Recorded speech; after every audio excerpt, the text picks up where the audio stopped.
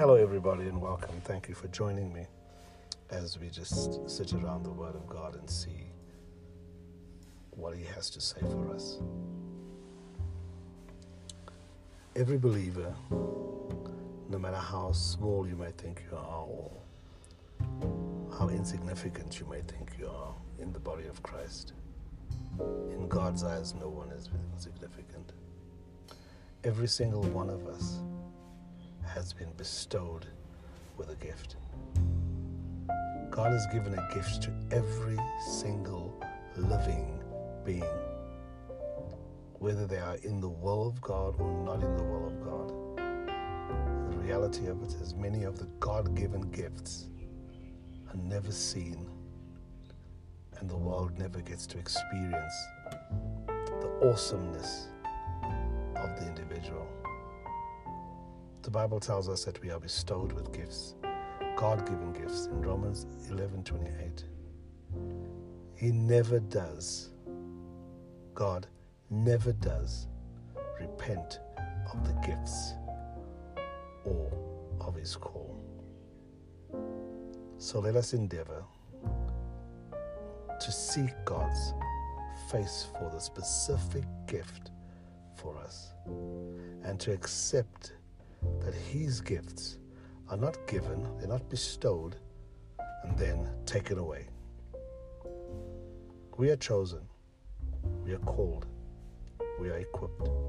Ephesians 1:7 tells us that in Him we have redemption through His blood, for the forgiveness of sins according to the riches of His grace, which He made to abound to us in all wisdom and prudence, having made known to us the mystery of His call, according to His good pleasure, which He purposed in Himself, that in the dispensation of the fullness of time, that He might gather together in one all things in Christ, both which are in heaven and which are on the earth, which are under the earth.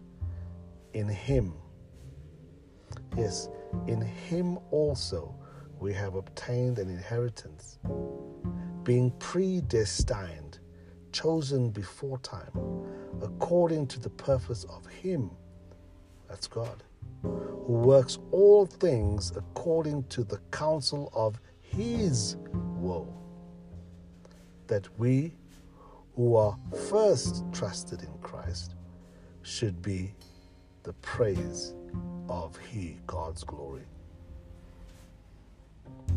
Acts 2:4. And they were filled with the Holy Spirit and began to speak with other tongues as the Spirit gave them utterance. Notice here how God bestows the gifts. He and He alone, without regret or repentance, decides that the gift is there. And He releases that gift into my life. Psalm 23 paints a beautiful picture for us. It says, He makes me to lie down in green pastures.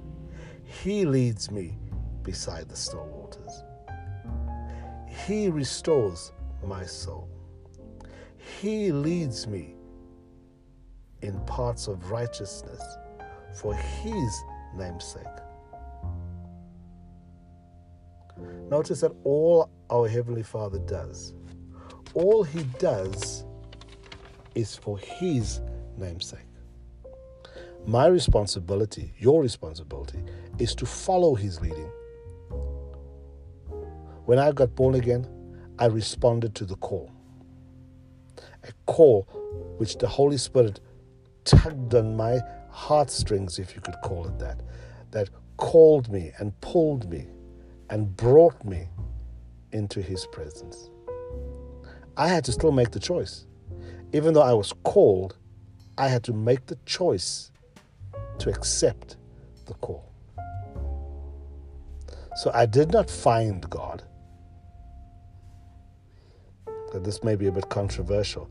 I did not find God, but He called me.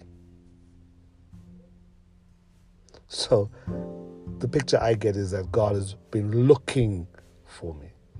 He probably brought so many people across my path over my life prior to accepting him as Lord, and brought them into my life, brought them into my presence. And if I can think back, there are quite a few people which I resisted.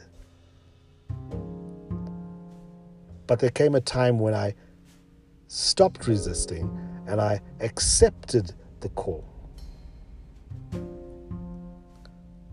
So when I got born again, I made the choice to receive my inheritance of salvation. But the receiving of the inheritance of my salvation, the receiving of the baptism of the new birth, was not my destination. If I could put it in a little bit more different terms for you, is that picture it as being me accepting the job offer given to me by the company.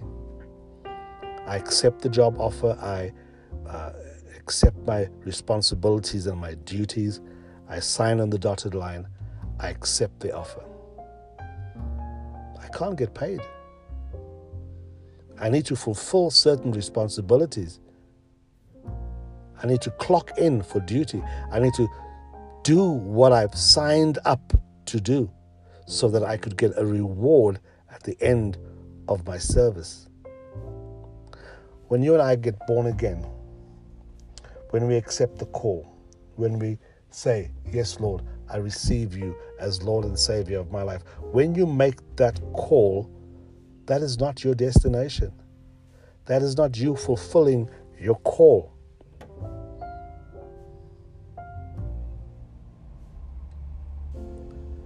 We have to find out what is the call. We have to seek God's face. We have to sit down, spend time quietly listening to that soft voice, that unctioning that's going to draw us close into Him. And so I want to encourage you today, as we end this first part of our conversation, I want to encourage you today that you have a gift. You have a call on your life. There is something that has to be done by you that no other person can do. Some may do it close. Some may get it close to what it can be done. But only you can do that perfected work of your call. And I want to encourage you to seek God's face. Spend time with Him. Ask Him, Lord, what do I need to do? Where do I need to be? Who do I need to be? Because, I've always seen this picture of there being a cutout. I've always seen this picture of you going into heaven and walking through a cutout. And that's a cutout of who you are. And I don't want to miss my mark. I don't want to come to my cutout and see that I am fitting either too easily through it because I haven't even achieved any part of my goal, or if I can't fit through because I've been so cluttered with so many other things that I've missed the mark of my call. So I'm going to pray with you. Father, in the name of Jesus, I pray, Lord, that you would reveal who I really am and reveal to my brother, my sister, who they really are in you. That we can come to the place and be led like David, who said, the Lord is my shepherd. I shall have no lack, no want. He leads me beside the still waters. He restores my soul. Father, I want to be restored by you. I want to be led by you. I want to go where you want me to go. If we see the picture of Jesus, he only did what you said he should do. He said, I only do what my Father tells me to do. I only say what my Father tells me to say. I only go where my Father tells me to go. Father, let that be our prayer this day, that we will endeavor to walk as Jesus walked, to do as Jesus did, to follow the example, to surrender, to walk in humility, to walk in peace, to walk in humbleness. And Lord, we give you praise this afternoon, this day, and we say thank you, Lord. Thank you for your favor. Thank you for the favor of God that's upon our lives. And we thank you for all this. In Jesus' name. My brother, my sister, I just want to bless you and thank you for listening in, and may God fully, richly reveal to you who you are. Goodbye.